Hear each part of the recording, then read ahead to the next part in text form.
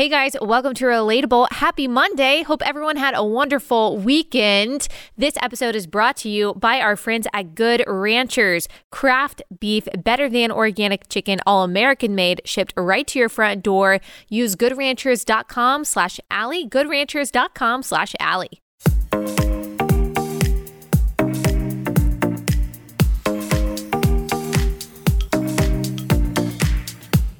All right, guys, we've got a lot to talk about today. We are going to talk about a couple things. We are going to discuss the CDC quietly changing the developmental, communication, fine motor skills, milestones for toddlers, and what this may have to do with the harms of mask wearing and virtual learning, lockdowns, things like that. We are also going to talk to a Canadian pastor who has been on the ground in Ottawa, Canada, where the protests are happening, where Justin Trudeau has seized the bank accounts of peaceful protesters and has ordered the police to break up the demonstrations. The police are doing that. They're following orders very violently, as we will see. So he is going to tell the truth about what's going on there, because we keep hearing that these are violent protesters, they're terrorists, they're fascists. Well, he is going to bust a lot of the myths that we have been hearing from our propaganda peddlers here in the United States and in Canada. He is also going to deliver us a message of gospel hope that I'm really excited for you to listen to, because man, that is what we need in all of these crazy times. So first, before we get into that, I'm going to talk about the CDC story, and then I'm going to tell you why we have to care about what's going on in Canada. And I'm going to tell you why these stories, why the encroachment of the tyrannical government in Canada matters so much for those of us who are in America. So I'm going to articulate that as clearly and as emphatically as I possibly can, because there are too many people who just quite frankly don't get it, and they need to. Okay, the time is now for us to understand what's happening in Canada and why it matters here. But first, before I get into all of that, let's talk about this crazy CDC story, because I saw a lot of you freaking out about it on social media, and totally rightfully so. This is a crazy story, and some of you don't know this story, and it's just going to blow your mind. So the CDC has quietly changed many of the communication, fine motor skills, developmental milestones for toddlers, specifically for ages about 18 months to 30 months. They've changed the standard, and they haven't just changed the standard, they've actually lowered the standard. And you have a lot of speech pathologists who are speaking out, who are very angry about this and are worried about the implications for kids. And I'll get into more of that and what they're saying in just a second. Let me tell you, though, what exactly happened. So the CDC quietly changed the developmental, fine motor skills, and communications milestones for toddlers. And so let me compare what the milestones were in March of 2021 and what they have just changed it to, without saying, hey, here's the science behind this.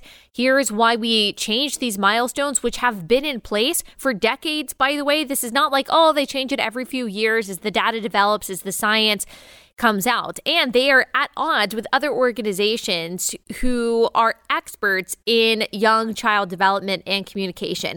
So previously, the CDC was saying that 2-year-olds, by the time they turn 2, they should be able to put sentences together that are 2 to 4 words. They should be able to follow simple instruction. They should be able to point to things, name things in a book, familiar things that they have seen before. They should be familiar with people, the different kinds of people, their different body parts. But now they've actually lowered those standards. So the CDC is saying that they should be able to point to things in a book when you ask. So where is the bear? They should be able to point to that. They should be able to say 2 words together rather than 2 to 4 word sentences, just 2 words together, like more milk. Points to 2 body parts when you ask him to show you. Uses more gestures than just waving and pointing, like blowing a kiss or nodding yes. Honestly, things like nodding yes and blowing a kiss, that's something that kids really should be doing before 2 years old. So the CDC is changing these milestones, and they are they're lowering the standard for kids in communication. It's obvious that they are trying to say that now 2-year-olds really shouldn't be quite as independent when it comes to what they are communicating. Really, they should still be, the CDC is now saying, kind of in responsive and repetitive mode. But in reality, if you look at other standards by other pediatric organizations that specialize in this kind of thing, speech development, communication for kids, by 2 years old, they should really be past that. And while there is a range of development for children, these standards are really important because they help parents understand when their child might need to go into speech therapy or to look for early intervention or to simply work with their child more. Maybe parents, they look at the standards and they say, okay, my child is 2 years old and they're only saying 2 words. I need to be working with them a little bit more and ensuring that they're communicating better and more effectively.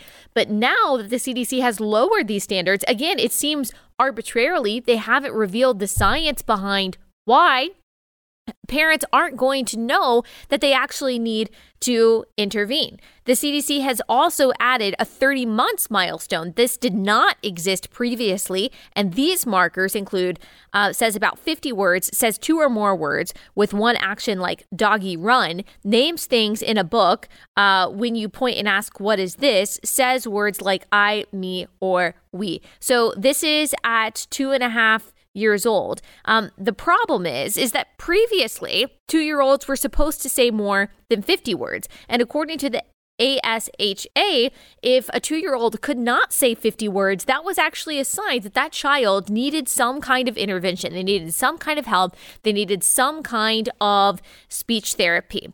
Now, again, because that standard is lowered and we don't know why, parents aren't going to know to seek out the help that they need. So people are understandably upset about this. They're frustrated with this because they feel like the standards are just going to the least common denominator.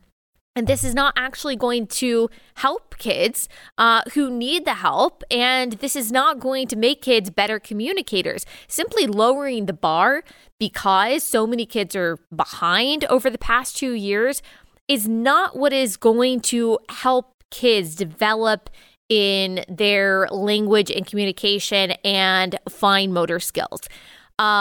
Providing the resources, providing the tools, providing more resources and training for speech pathologists, more resources for parents, that's what we need to be doing. What it seems like to me, and this is just speculation, but it also seems like common sense, deductive reasoning, the CDC doesn't want to admit that mask wearing on nursery workers, on babysitters, even on parents has been extremely detrimental to kids' development over the past couple of years. I mean, we've seen the data about this, that toddlers on average have a lower IQ than kids that were born pre-pandemic on average. And they're not admitting that this probably has to do with a lot of the arbitrary, unscientific restrictions and mask mandates that have been put in place that have seriously affected kids. I mean, this is just obvious. You don't have to be a speech pathologist to know this, although I happen to have talked to a lot of speech pathologists. Their jobs, especially where they have to wear a mask, has been rendered almost impossible. It is a normal part of human communication, human understanding to read lips. It's actually very hard to understand what someone is saying when they are wearing a mask, especially if you are learning language. I was on the plane a couple days ago with my husband, and of course we have to wear our masks, and he's trying to say something to me, but he obviously doesn't want to talk too loud because we're on an airplane. I literally could not for the life of me understand what he was saying. He had to pull down his mask and use the same volume to communicate what he was trying to say to me. I had to read his lips to understand what he was saying. I mean, you can multiply that times 10 if you're talking about a child who is just learning how to talk, how to form words, and then you can multiply that even more when you're talking about a child that either has special needs or is just a little bit behind when it comes to speech. They're trying to learn how to say their R's, they're trying to learn how to say their L's. They're trying to understand, especially kids with autism, trying to understand human emotion, understanding facial expressions to try to mimic those facial expressions and emotional reactions, and also understand emotional reactions in other people. I mean, that's also part of building empathy and good listening skills, not just good talking skills. All of that is taken away with masks. And so to think that mask wearing wouldn't have negatively affected kids in their most formative years, it's illogical. That is anti-science. But we already know the CDC is an anti-science organization. I'm sure there are a lot of great scientists that work there, but they are a political front, and they are never going to admit that they were wrong on masks. They were wrong on recommending any kind of virtual learning. When they ever did, they were wrong to side with the teachers' unions and Democratic politicians when it came to shutting down schools and lockdowns and things like that. They were wrong. And we may have irreversibly damaged an entire generation. This also, I think, reflects really the progressive ideology about anything when it comes to economic policy, when it comes to social policy, when it comes to any kind of academic policy.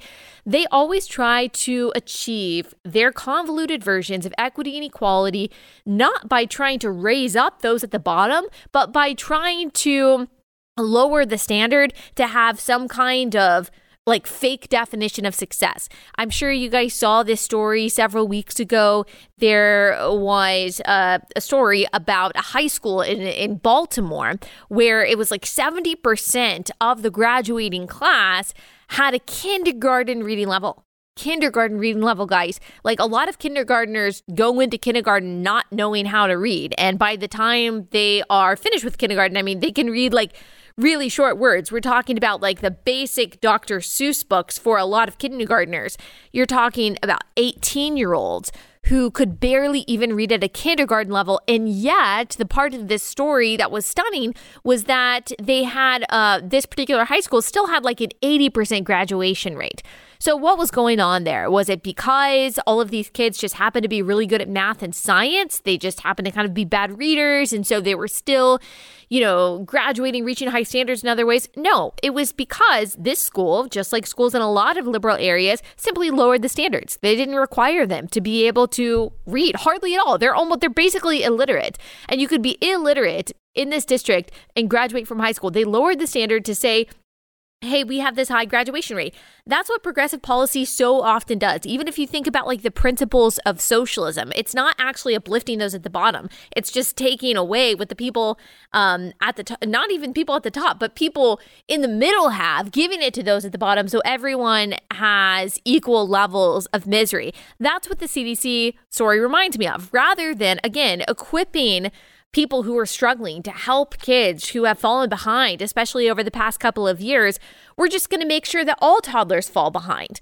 And when did they catch up, by the way? Because it has been known, again, for decades that if a 2-year-old can't do the things the CDC used to say that they had to do, speak 50 words or more, that was a serious problem. That was a developmental problem. Again, that necessitated intervention.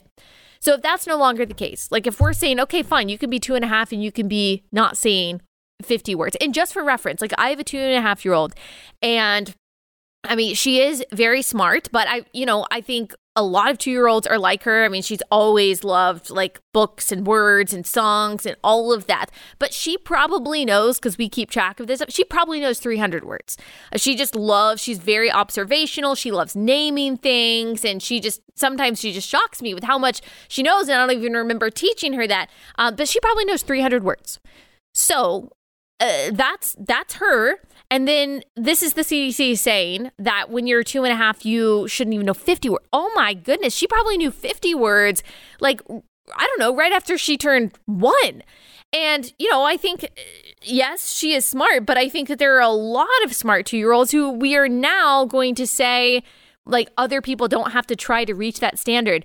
Talk about creating gaps. This is actually not going to create the equity or equality that maybe the CDC and progressives say that they want, because I'm not going to stop teaching my children and making sure that they know tons of words by the time they're 2 or 2.5. I'm not going to start applying the CDC's lower standards to my kids. I'm going to ensure that they know as much as humanly possible. But then maybe you have new parents who don't know any better, who look at these new CDC standards and just think, well, yeah, 50 words is fine by 2.5, and they're not going to get the intervention or the help or the speech pathology that they need. This is a huge problem. So again, going back to my question, which I never really fleshed out, like when do they catch up?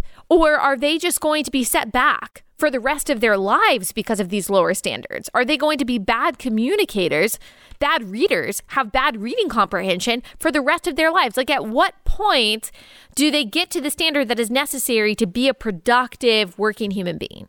And of course, it's hard not to kind of get conspiratorial and ask is that the purpose? Is the purpose to hold young people back? I don't know. I just know that this is wrong. Again, the CDC is so untrustworthy. It's so untrustworthy that, of course, people aren't going to listen to them when it comes to other health measures because they are so, same with the American Academy of Pediatrics, they are so political and they don't actually communicate the science, if there is any, behind the things that they do.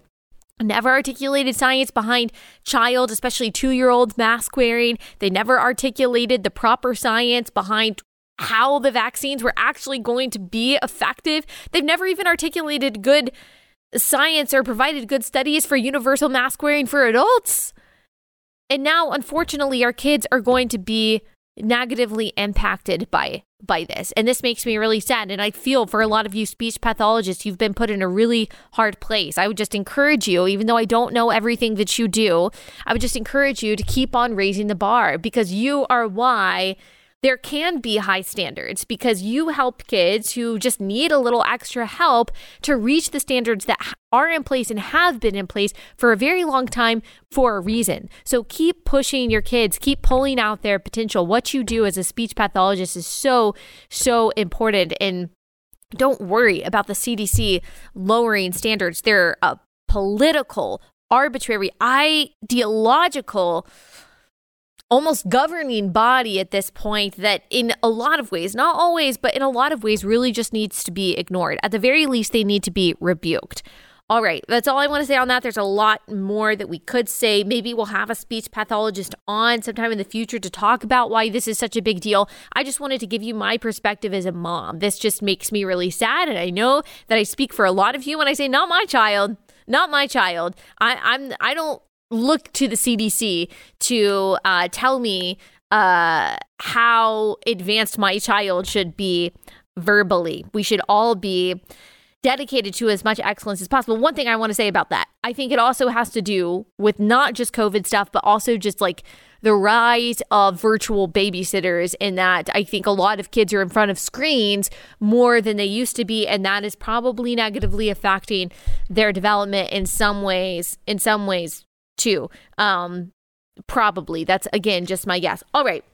That's all I wanted to say about that. Now, let me get into why we are still, again, talking about Canada. I have a lot of fiery things to say about that. I'm very passionate about this subject and the why behind it. But before we get into that conversation, let me tell you about one of my absolute favorite sponsors, and that is Adele Natural Cosmetics. This is a fairly new sponsor, but I've been using them for a while. I've been following them on Instagram longer than that. Adele Natural Cosmetics is a family-run, holistic, handcrafted, and toxin-free cosmetic company where all of their products are made in the USA. I mean, that alone should get you excited about shopping from Adele Natural Cosmetics. Now, some cosmetic companies say that they're all natural, say that they're organic, but they're really not. And they've got a bunch of imported ingredients. You don't know where they come from. You don't know the quality.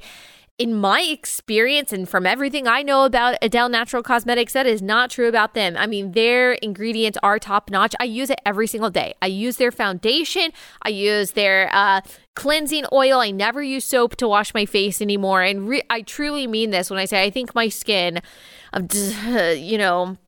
other than just turning 30 and it getting a little bit older, my skin is smoother and softer, and I think healthier than it's ever been because of their moisturizer and their serums and their moisturizing sprays. I just love their stuff and their exfoliant. I love it so much. They started this she had a health crisis. Arlene had a health crisis in 1999. That's why she started Adele Natural Cosmetics. She wanted to make sure that she had the best products and the things that she was putting on her body and putting on her face. Their team is incredibly passionate about natural cosmetics. Also, guys, this is a family-owned company that has a lot of the same values that we do. So you can feel really good about spending your money there. Plus, if you go to Adele, that's ADEL, naturalcosmetics.com, and you enter promo code Allie, you'll get 25% off your order. That's Adele, naturalcosmetics.com, promo code Allie for 25% off. Adele, naturalcosmetics.com, promo code Allie. Okay, so before I get into the conversation with the Pastor Steve Richardson, let me tell you why we've talked about Canada so much. So we typically focus on this show on American culture wars and issues within the American church, but we've also dedicated quite a few episodes to Canadian tyranny. And the reason for that is this: Canada is our closest ally. They're supposed to be a free representative democracy. They're supposed to, alongside us, uphold the ideals of Western civilization. They're supposed to respect freedom of religion, the freedom of speech, the freedom of protest, and the right to due process. And in the last year alone, they have failed on each of those vital fronts. So they threw James Coates in prison last year for refusing to close the doors to his church. And he was just one of a few pastors that were imprisoned for this crime. And the total lack of outcry from Christians here in the States who pride themselves in, quote, speaking truth to power and social justice and making good trouble was and still is appalling. And then you've got Bill C-4, which we've talked about, which is billed as a ban on conversion therapy, but is actually just an outright criminalization of biblical counseling, of talk therapy and Christian speech. It is an attempt to criminalize Christianity, which is in the business of conversion, not from gay to straight, but from dead in sin to alive in Christ, which does involve repentance from a whole host of lifestyles and behaviors. Thus, it is a bill, Bill C-4, to make Christianity illegal. Now, we are seeing Canada crush the freedom to protest, arresting peaceful demonstrators, seizing their bank accounts, so that reportedly even family members of protesters are having difficulty withdrawing money. Trudeau invoked emergency powers, something that has never been done, to basically turn Ottawa into a police state. This also violates the right to due process, all because truckers and other working class Canadians are opposing the vaccine mandates and the lockdowns and the restrictions that have unscientifically and in such a draconian and cruel way have inhibited the lives and the freedoms of Canadians. All because they resisted that. Trudeau and his regime have crushed them. So without committing an actual crime, Canadians are being punished, left destitute because they disagree with the government. And what are all the loud and proud pro-democracy leftists in America doing? Nothing. They don't care. They think Trudeau, the same guy who said in 2013 on tape that he admires China because of its, quote, basic dictatorship, is right for punishing these truckers and working class families. They think it's great. They would not bat an eye if the police started spraying these people with bullets. And how do I know? Because similar things have been happening in countries like Australia and France for the past year. Peaceful anti-lockdown protests met with brutal, disproportionate police force. These are not just rumors. We can see on Twitter videos of this happening. And the same people who claim to care about police brutality here just pretend like it doesn't happen. And now they're saying that this is law and order in Canada. Okay, so just so I get this straight, when BLM and Antifa are literally assaulting and murdering innocent people, they're burning down buildings, they're ruining communities filled with people who did nothing wrong, when they're threatening to murder cops, that doesn't count as something that requires a police response, but peaceful protesters in Canada, Australia, New Zealand, France do. So violent riots are the voice of the unheard, but peaceful protests aren't? Where's the bodily autonomy crowd, by the way? So you'll march for your right to kill your baby, but not for someone's right to earn a living without getting a vaccine that they don't want? Where are all the socialists? Wasn't it Karl Marx who said workers of the world unite? They're uniting right now. They're literally uniting right now in Canada and in other nations, and you're cheering on their oppression? So to everyone who looks back on the 20th century, when tyrants came to rise in Italy and Germany and the Soviet Union and Cambodia, and who says, I know I would have stood up for the people being targeted by the government. I would have stood up for their freedoms. I would have been on the right side. Where do you stand right now? Look at where you stand right now. That's where you would have stood then. You know, I don't agree with many of the narratives and the arguments put forth by Black Lives Matter. That's no surprise. There's so much propaganda that goes out after a news story is released about a police officer and a black man. And yet, number one, I do think that they have legitimate points about the power and the authority of the police and how that can be used arbitrarily and that can absolutely be used for oppression. I've always said that. And number two, I will always defend, no matter how much I disagree with them at a certain point, I will always defend their right to protest, their right to free speech. Same with pro-abortion groups, same with just about any group or cause or organization that exists. I will vehemently and publicly disagree with them, but I will stand up for their ability to exercise their constitutional rights. I understand that that's what it takes to live in a free society. I want to live in a free society. I do agree with the protesters in Canada. I agree with their aims. Vaccine mandates and lockdowns are oppressive. They're cruel. They're unscientific. But I would disagree with them inflicting violence on innocent people and the desecration of property, no matter how much I might agree with what they're fighting for or what they're claiming to fight for. That's called a principle. Quite a few people apparently have never heard of that. And to those who say, well, how could you care more about this? How could you care more about Canada than what's going on in Ukraine? Russia is invading Ukraine and thousands of people may die or become refugees because of that. And to answer that question or that critique, let me give you a metaphor to explain. If something bad happens to a friend of yours, say they get mugged in the neighborhood right next to your neighborhood, and then you turn on the news later and you see that a stranger in another state was murdered by a gang. Are you a bad person for caring more about your friend who was mugged a mile from your house than you care about the random person murdered? No, that's normal. I would even say that's natural. Now, that doesn't mean that you think getting mugged is worse than getting murdered. That doesn't mean that you don't care about the person who just got murdered. It just means that you care about your friend and you care about yourself and your family and their safety. I really think that's instinctive and that's normal and that's right. That's what's going on here. I care more right now about what's going on in Canada than in Russia, not because I think Russia should invade Ukraine or not because I don't think there will be dire consequences to that. I think that's horrible. But that's also Russia. They are, unfortunately, an imperialistic, brutal dictatorship. So I can say, yeah, that's really bad. But look, we've also got really big problems in our own backyard right now. Plus, just to be honest, I'm a little skeptical of the motivations of at least some, or maybe even many of the politicians and media saying that we have to care about Russia first and foremost, or what's going on with Russia. We have to care about Ukraine first and foremost for the sake of democracy and the sovereignty of their borders. Well, first, again, many of those politicians are decidedly against democracy here in the West. And two, these are many of the same people who don't care about enforcing our own border laws. So why is the sovereignty of Ukraine and their borders more important than our own? Like, isn't it kind of logical to be a little skeptical of the motivations of people who care more about Ukraine's borders than our own? Why is it that so many of the same people who have no problem with our borders being wide open are so concerned with the borders of an Eastern European country that isn't even in some ways even all that democratic?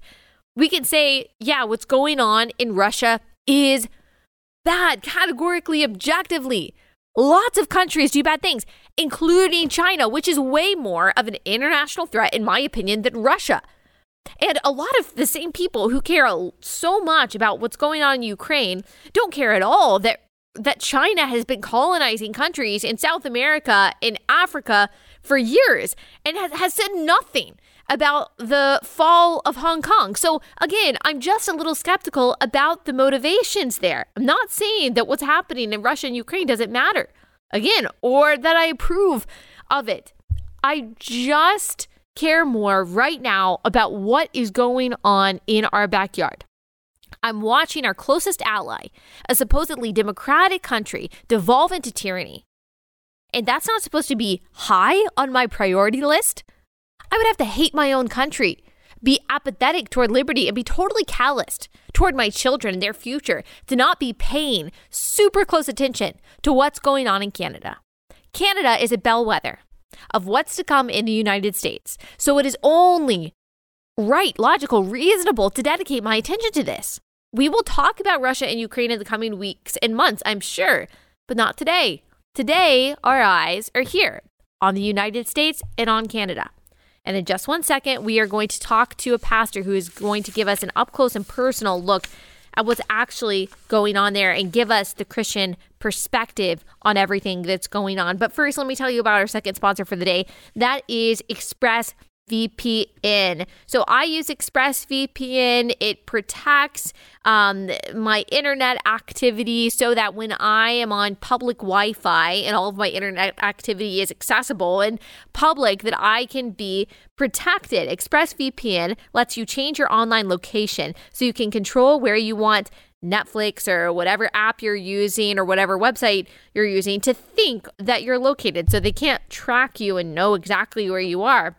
Like I said, I love ExpressVPN. I just have it running in the background. We've got one account and we use it on several of our devices. I think it works on up to 5 different devices. And you just download the app and you create your account, you log in, and it's on our phones, our computers, our iPads, and I just feel protected. I feel like my information online is being protected, and I like to know that whoever is trying to track me, whatever website or app is trying to track me, that they're not able to get my actual location. I think we should probably all care about that. So that's exactly why we use ExpressVPN. It doesn't slow down your internet or anything like that. It's really easy to use. That's probably my favorite thing about it. So go to expressvpn.com/Allie to get an extra 3 months of ExpressVPN free. That's expressvpn.com/Allie. expressvpn.com/Allie. Okay, so one more thing before we actually start that conversation, because I want to set this up and I want to give you a picture of what's really going on, like why this is such a big deal, why I'm so fired up about this.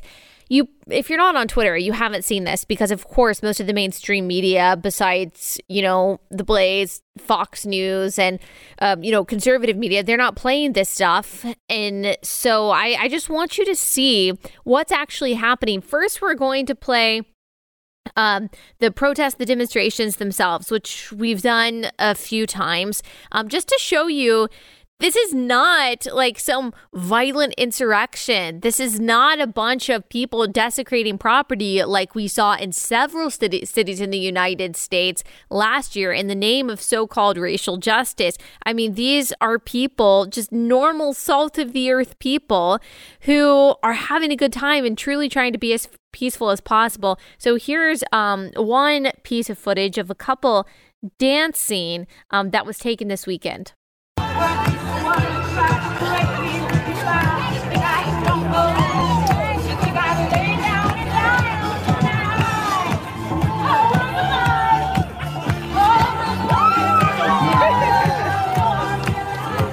So, I mean, that's just pure. Like, does that look like a protest or a demonstration that needs to be broken up by police with batons? No, I don't think it does. And I'm not saying that that's indicative of every single part of the protest, but talk to anyone who has been there, who is not purposely trying to spout some kind of anti-conservative propaganda, and they'll tell you that's what it's like. Spirits are high. People are trying to be joyful and steadfast. And then here is the response of protesters. So I just want to set this up for those of you who are just listening rather than watching on YouTube. These are peaceful protesters, and you see a line of police officers who are trying to push back against them, and the protesters are yelling at the police officers, "I love you, I love you." I mean, that's incredible. Here's that clip. Do the right thing. Well, they're wearing names on there. We love you. We love you. We love you. We love you. So that loud bang that you heard is the police officers. That's their warning bang. So you heard the protesters saying, I love you to the line of police officers. And then you heard that loud bang, which is basically a warning that we're about to push back against you until you leave. And as we will talk about with this pastor, and as you're about to see, that also means abuse by the police. There was one clip that was going around of a woman who had a walker who was at the protest, who was knocked over by a police officer on a horse. And then you actually see the horse walking over this woman. She was later hospitalized. Here is the footage of that.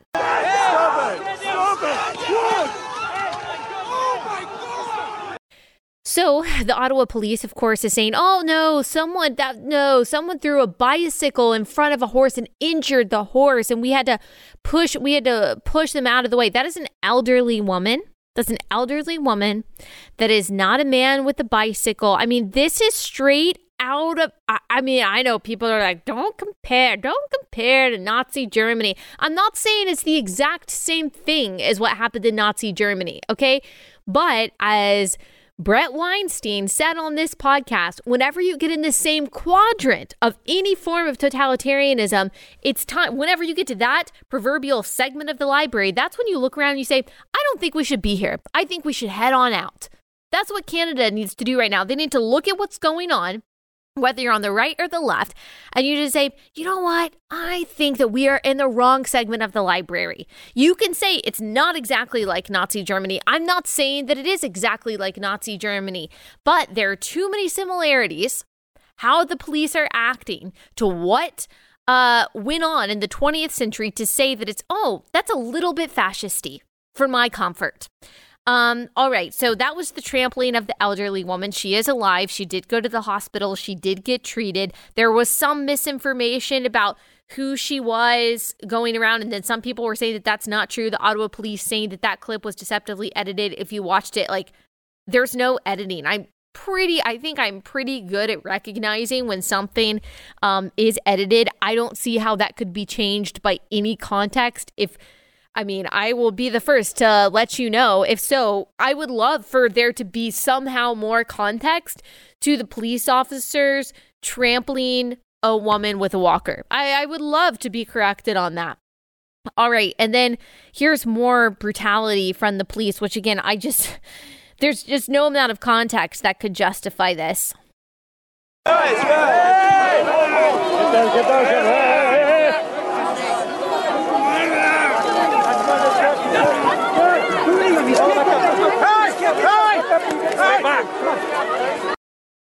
I mean, that just makes me want to cry. You're seeing the police knee this guy in the stomach who's not armed. He's just trying to defend himself, holding his hands up. He starts crumpling to the ground. And then a wall of police officers tries to cover up the beating, what's happening, so that the camera can't see it. And then here's this woman.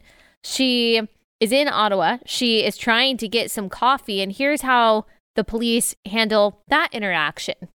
I can't even go down there for coffee. No, go grab yourself in the red zone right now. If you don't leave right now, you will be arrested. Do you understand me? I can't go for a coffee. Grab your stuff, because if we see you, we'll be patrolling all day. If we see you again, it'll be different. Leave. I tell you. Take your camera and get out of here. I mean, if you're not watching on YouTube, you really need to. It's hard for me to describe that. She's filming it, obviously, with her phone. At the end, you see the police officer grab her phone, like push it down, and then you actually see the camera is then aimed right at the gun that's on the holster, and he's saying, "What did I tell you? If I see you again, it's going to be different." What does that mean? So these people are being threatened with their lives. I mean, they're being threatened with violence by the police in a so-called Western democracy for peacefully protesting, for walking outside trying to get coffee. She's not doing anything. And you're going to tell me this isn't the biggest freaking story in the world right now? I'm sorry, but no. Thankfully, our guest is going to, his story is gut-wrenching, but he's a lot calmer than I am about this. And so he's going to remind us of the peace of Christ and the hope that we have. And it's good too, because it's easy for me to get very worked up about all of this. We have to care, but we have to balance it with trusting God's sovereignty. And that's exactly the balance that our next guest brings us. So finally, no more buildup. Without further ado, here is Pastor Steve Richardson. Pastor, thank you so much for joining us. Can you tell everyone who you are and what you do? So I am Steve Richardson, pastor of New Life Presbyterian Church in Tillsonburg, Ontario. And I've been following some of your tweets about what is going on there in Ottawa and different parts of Canada. Can you tell our American audience, who, like a lot of Canadians, are basically just hearing the negative side of the story, or really what I would say is propaganda, that these are violent protesters, they're breaking the law, and Trudeau is just, very gently kind of enforcing law and order so that Canadians can get back to their life. What would you say to that as someone who has kind of been on the ground and talked to people and who really knows what's going on? So I went up a couple of weeks ago and I met some of the protesters, a number of protesters, saw the kind of environment. It was a happy environment. The message was peace and love. I know some of the truckers that are there, and all of them are fully committed to peace. Their desire is simply that our freedoms, our liberties would be given back to us as people. That we'd have the right to make decisions for ourselves. So what I saw when I first went up was just this very upbeat, positive atmosphere. I went back on Friday night and I ended up in Ottawa on Saturday morning. And I went because I was seeing on social media what was happening, the brutality on the part of the police, and I couldn't bear to just watch it and do nothing. So I went up, and I, like the others with me, I took with me 2 other pastors and another fellow, and we went also committed to be peaceful. So we joined with the remaining group that was there, and we watched as the police began to make their march forward. And I can tell you that I was stunned right from the beginning with the level of violence that was used entirely unnecessarily. So just picture you've got crowds of unarmed, peaceful protesters. Some of them were hurling insults, and those became worse as the police became more violent. But you've got these rows of officers armed, some with batons, and all of a sudden they would begin to push and move quickly and striking with their batons retreating protesters.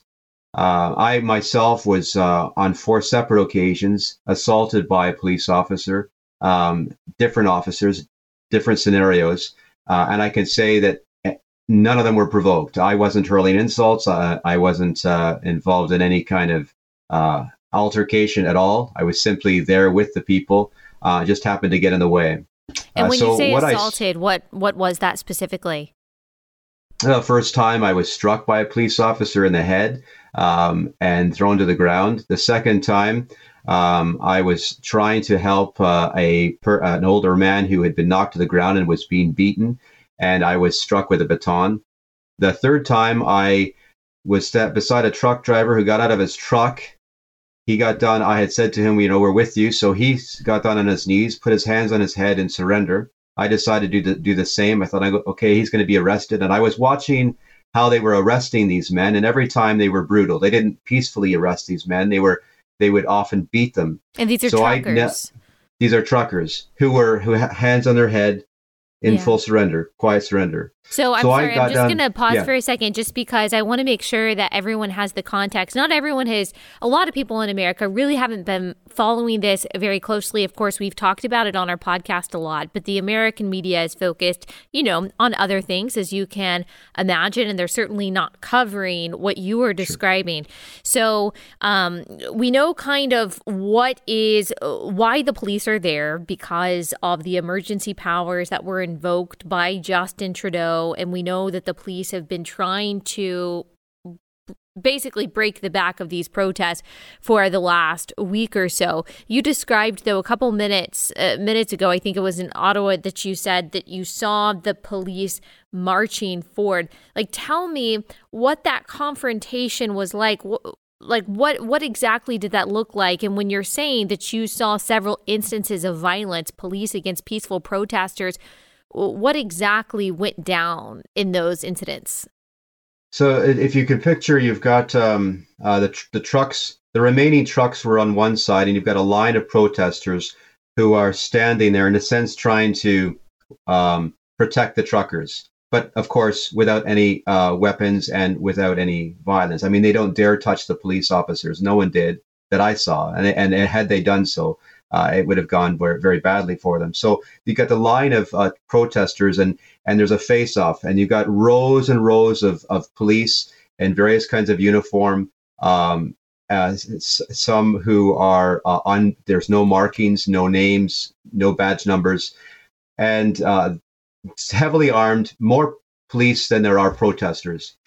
There would be a sudden loud bang, and then they would begin to march forward. And the march forward was a rush. We didn't have it. There was no, the warning was the bang, and then they would begin to rush forward. And if you got trampled, if you got anybody in the way, would of course be pushed, but often struck with batons, knocked to the ground. If somebody was knocked to the ground, instead of helping them up, the police kicked, beat them with their batons. Wow. I saw this again and again and again. Wow.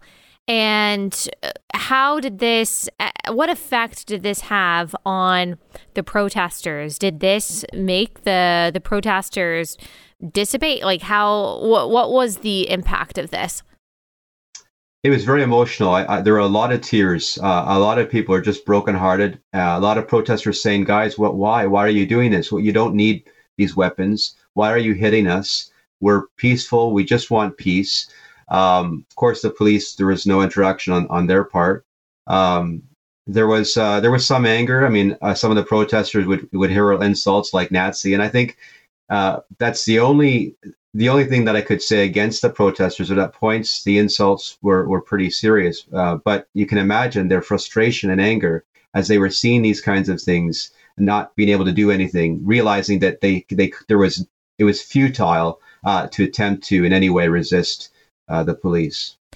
So for the claims that these are violent protesters, insurrectionists, rioters, is there any truth to that, at least from what you've seen of these protesters? I saw nothing of that. I saw, of course, you got a mix of people. I saw a lot of just ordinary Canadians, working Canadians, and I was actually stunned at the peace and the self-restraint of these people. There were certainly a few that were trying to rally the crowd to hold the line, but holding the line simply meant standing there as the police pushed them. But there was a real general spirit of wanting to be peaceful and not allow the police to sort of suck them into a confrontation. And so that was quite moving. And I can tell you, I saw nothing of violence on the part of the protesters, not on Saturday, not the previous week. It's possible there were occasional moments, but if you saw what I saw, what would have amazed you is the self-restraint. To see, for example, an older man on the ground being beaten, helpless, it took all that was in me not to act out, to protect him. Yeah, I can imagine. That's just kind of instinctive. And so you said that the police don't respond, that they don't, have any interaction on their part with the people who are either hurling insults at them or who are just asking them, why are you doing this? Does it surprise you that the police, at least in Ottawa, have followed these orders, that they're willing to treat their fellow working class Canadians in this way? Has that shocked you? Absolutely. Yeah. I think that's probably what caused so much dismay and so many tears on Saturday, is that I think we're shocked that our fellow citizens would do this, would in some cases seem to relish it. I had one encounter where a police officer spoke to me. I was stuck, myself and a reporter were stuck between two trucks and the crowd on the other side, and we couldn't move, and he's pushing us. So we tried to reason with him. The reporter said, I'm a reporter. I can't move. I said, I'm a Christian pastor. We're stuck here. And he just looked at us and said, I don't care. Wow. So I think that reflected very much the spirit of it. There were occasional police officers who had tears in their eyes. I think not everyone there wanted to be there, but there were definitely those who seemed to enjoy it. Wow. That's really such a shame. I think the feeling of helplessness is what makes me the saddest in thinking about this, that there's no reasoning with the people who are inflicting this kind of violence and brutality, because there's really no rationale. There's no rationale to it. I'm sure they have their own, the police have their own, justifications. Maybe they just say, we're just following orders. We're just doing our job, which that in itself is quite frightening. In your opinion, yes, where do you think this goes from here? It's hard to say. I see a growing momentum on the part of ordinary Canadians to resist and to want to do something. I've heard of a call for a general strike across the nation. I know there's a convoy in BC.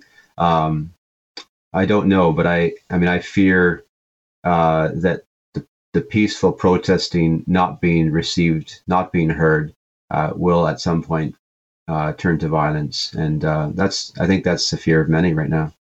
Now, this is not your first time disagreeing with the Canadian government. You racked up, I think it was $600,000 in fines. Is that correct? And you were, I guess, faced with 6 years imprisonment because of your defiance to lockdown orders, your refusal to close your church. Is that correct? Yeah. So basically, on 6 separate occasions, I was charged by the police for gathering my congregation for worship.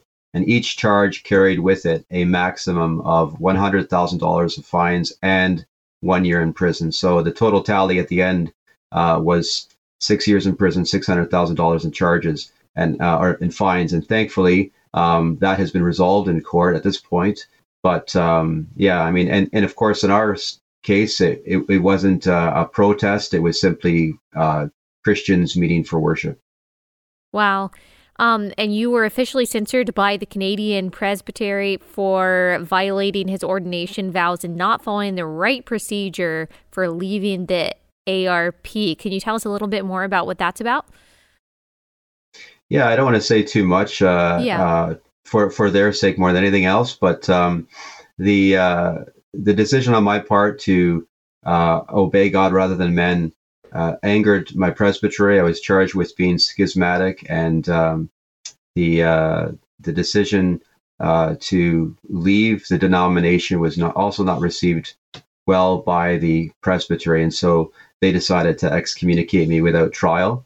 And as far as they're concerned, I am no longer ordained, but happily I am part of another presbytery that has decided to ignore, I guess, what the Canadian ARP decided to do.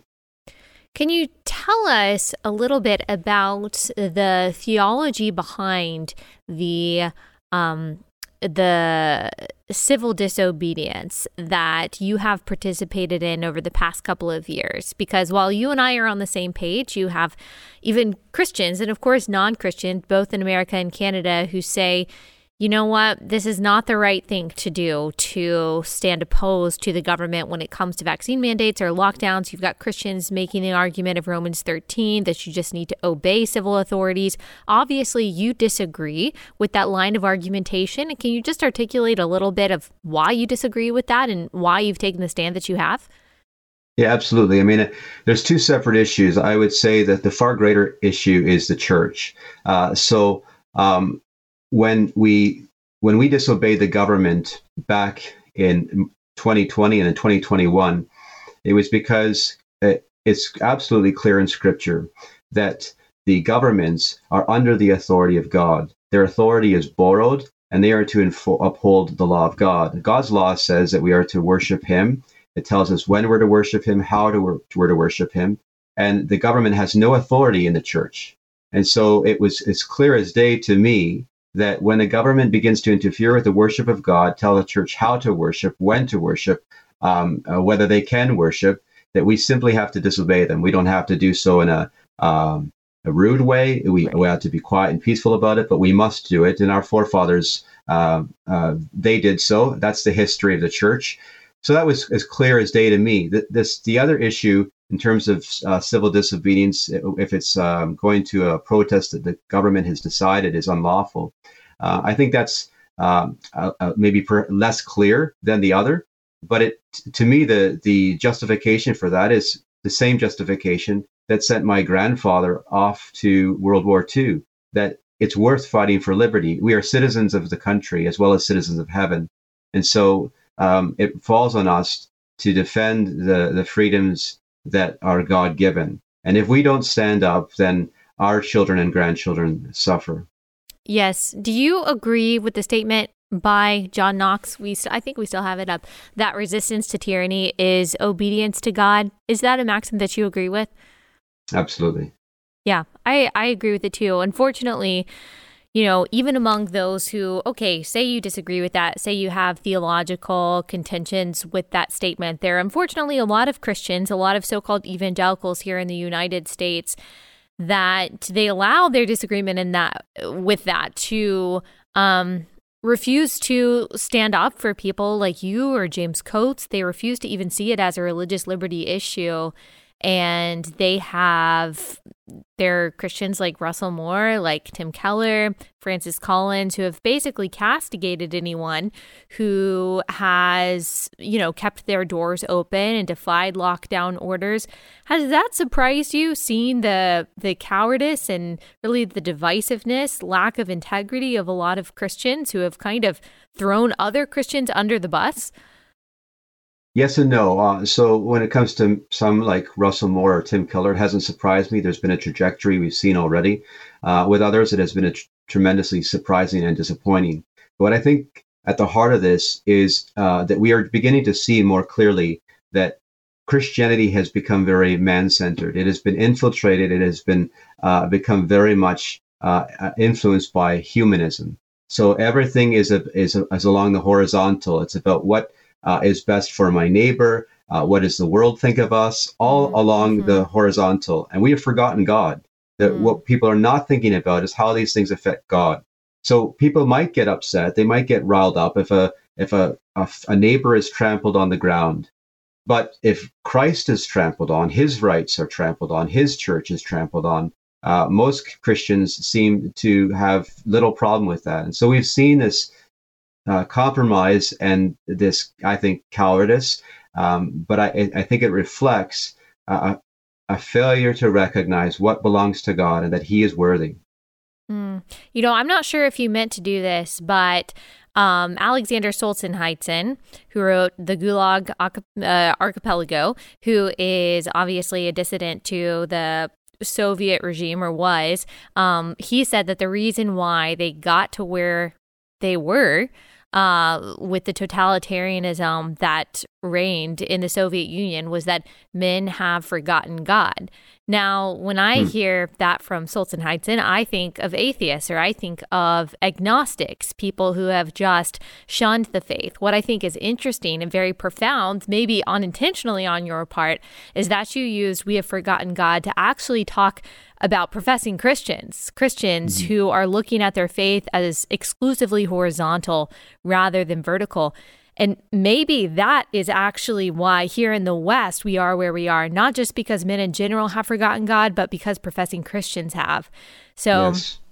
Interesting, but a sad state of affairs, absolutely. Can we end, though, on a bit of a hopeful note for those who don't know the gospel, who don't know the hope that you have and why you can remain hopeful and steadfast and joyful, even in the midst of the threat of tyranny and the consequences that you've endured over the past couple of years? Can you just share that hope with people? Yeah, sure. Before I do, just want to say, too, that I heard a pastor say just yesterday that we do not give up what we love. There are many people who draw the line with their children. They would allow the government to have anything but their children. Well, as Christians, we love no one more than we love Jesus. And we loving Jesus means that we worship him. And so the one thing we will not give up is worship. And as far as the message of hope, I mean, the reason why we love him is not only because of who he is, but what he has done. That when we were lost in sin, Christ died for us. And that though we deserve, because of how we have lived, though we deserve to be punished in hell forever and ever, that Jesus has paid for our sins at the cross. And there's not a single sinner that is too sinful, that is too far gone to be rescued by this Savior. The wonderful message of the gospel is that Christ has paid it all. It's free to all who will come. And he has said he will cast out no one who does come. So we look at what's happening in our country and what's going on across the world. I have hope and peace because I know, first of all, that Jesus Christ is King, that the gates of hell will not prevail against the church. The kingdom will continue to advance, world without end, and that it is often the case that when the church is under persecution, that it has thrived. And as I look at a church that seems to, as the Bible says, wax fat and become complacent and lukewarm, that what would be the most helpful, I think, though I don't relish it, would be persecution, because then it seems that God's people are cast upon God and begin to see the vanity of what the world offers. And it is then that they become alive. And so perhaps this is what we need. Perhaps we'll see in the next generations hard times, but also joyous times and refreshing from the presence of God. Yes, the true church is refined by fire, not destroyed by it. And I think that is a place where we can put our hope, and that ultimate victory is sure. Even if we don't see small-scale victories, political victories here in this life, we will see an all-encompassing total victory when Jesus rules in totality. And that's certainly where my hope is derived. So thank you so much. Thank you for sharing what you have. We will continue to pray for you. I encourage people who listen to this show and who are watching this to send you encouragement and to pray for you, and all Canadians, but especially Canadian Christians and pastors. So thank you so much. Thank you for having me. It's been good. All right, guys, hope you enjoyed that conversation. Got a last sponsor for the day, and that is Z-Stack. If you're watching on YouTube, I've got the little bottle right here that they gave me, and it is a specially formulated immune-boosting supplement that includes zinc, quercetin, vitamin C, and vitamin D. So these are all of the vitamins that you need to build your immune system, not just against COVID, but any other sickness. This just helps your immune system stay with it, stay strong. It's formulated by Dr. Vladimir Zelenko, the world-renowned doctor that President Trump credited with his successful early treatment protocol and his decision to take hydroxychloroquine. It has been scientifically formulated, is kosher and GMP certified, is produced right here in the United States. Z-Stack has been scientifically formulated, is kosher and GMP certified, and is produced right here in the USA, which is super important. Go to zstacklife.com/Allie, promo code Allie. That's zstacklife.com/Allie, promo code Allie. Okay, guys, that's it for today. We've got lots of good stuff coming out this week that I'm really excited about. I know we've done a lot of interviews over the past 2 weeks, but that's because there's so many people to talk about who have so much good expertise to lend. If you haven't listened to last week's episodes, we did a lot of good. We covered so much last week, so make sure you go back and listen to those. I also did a bonus birthday episode on Friday. Just gave a little life advice and traveled down memory lane. And so go listen to or watch that if you haven't. Subscribe on YouTube. And also leave us a 5-star review if you love Relatable on Apple Podcasts. Thanks so much for listening. We will be back here tomorrow.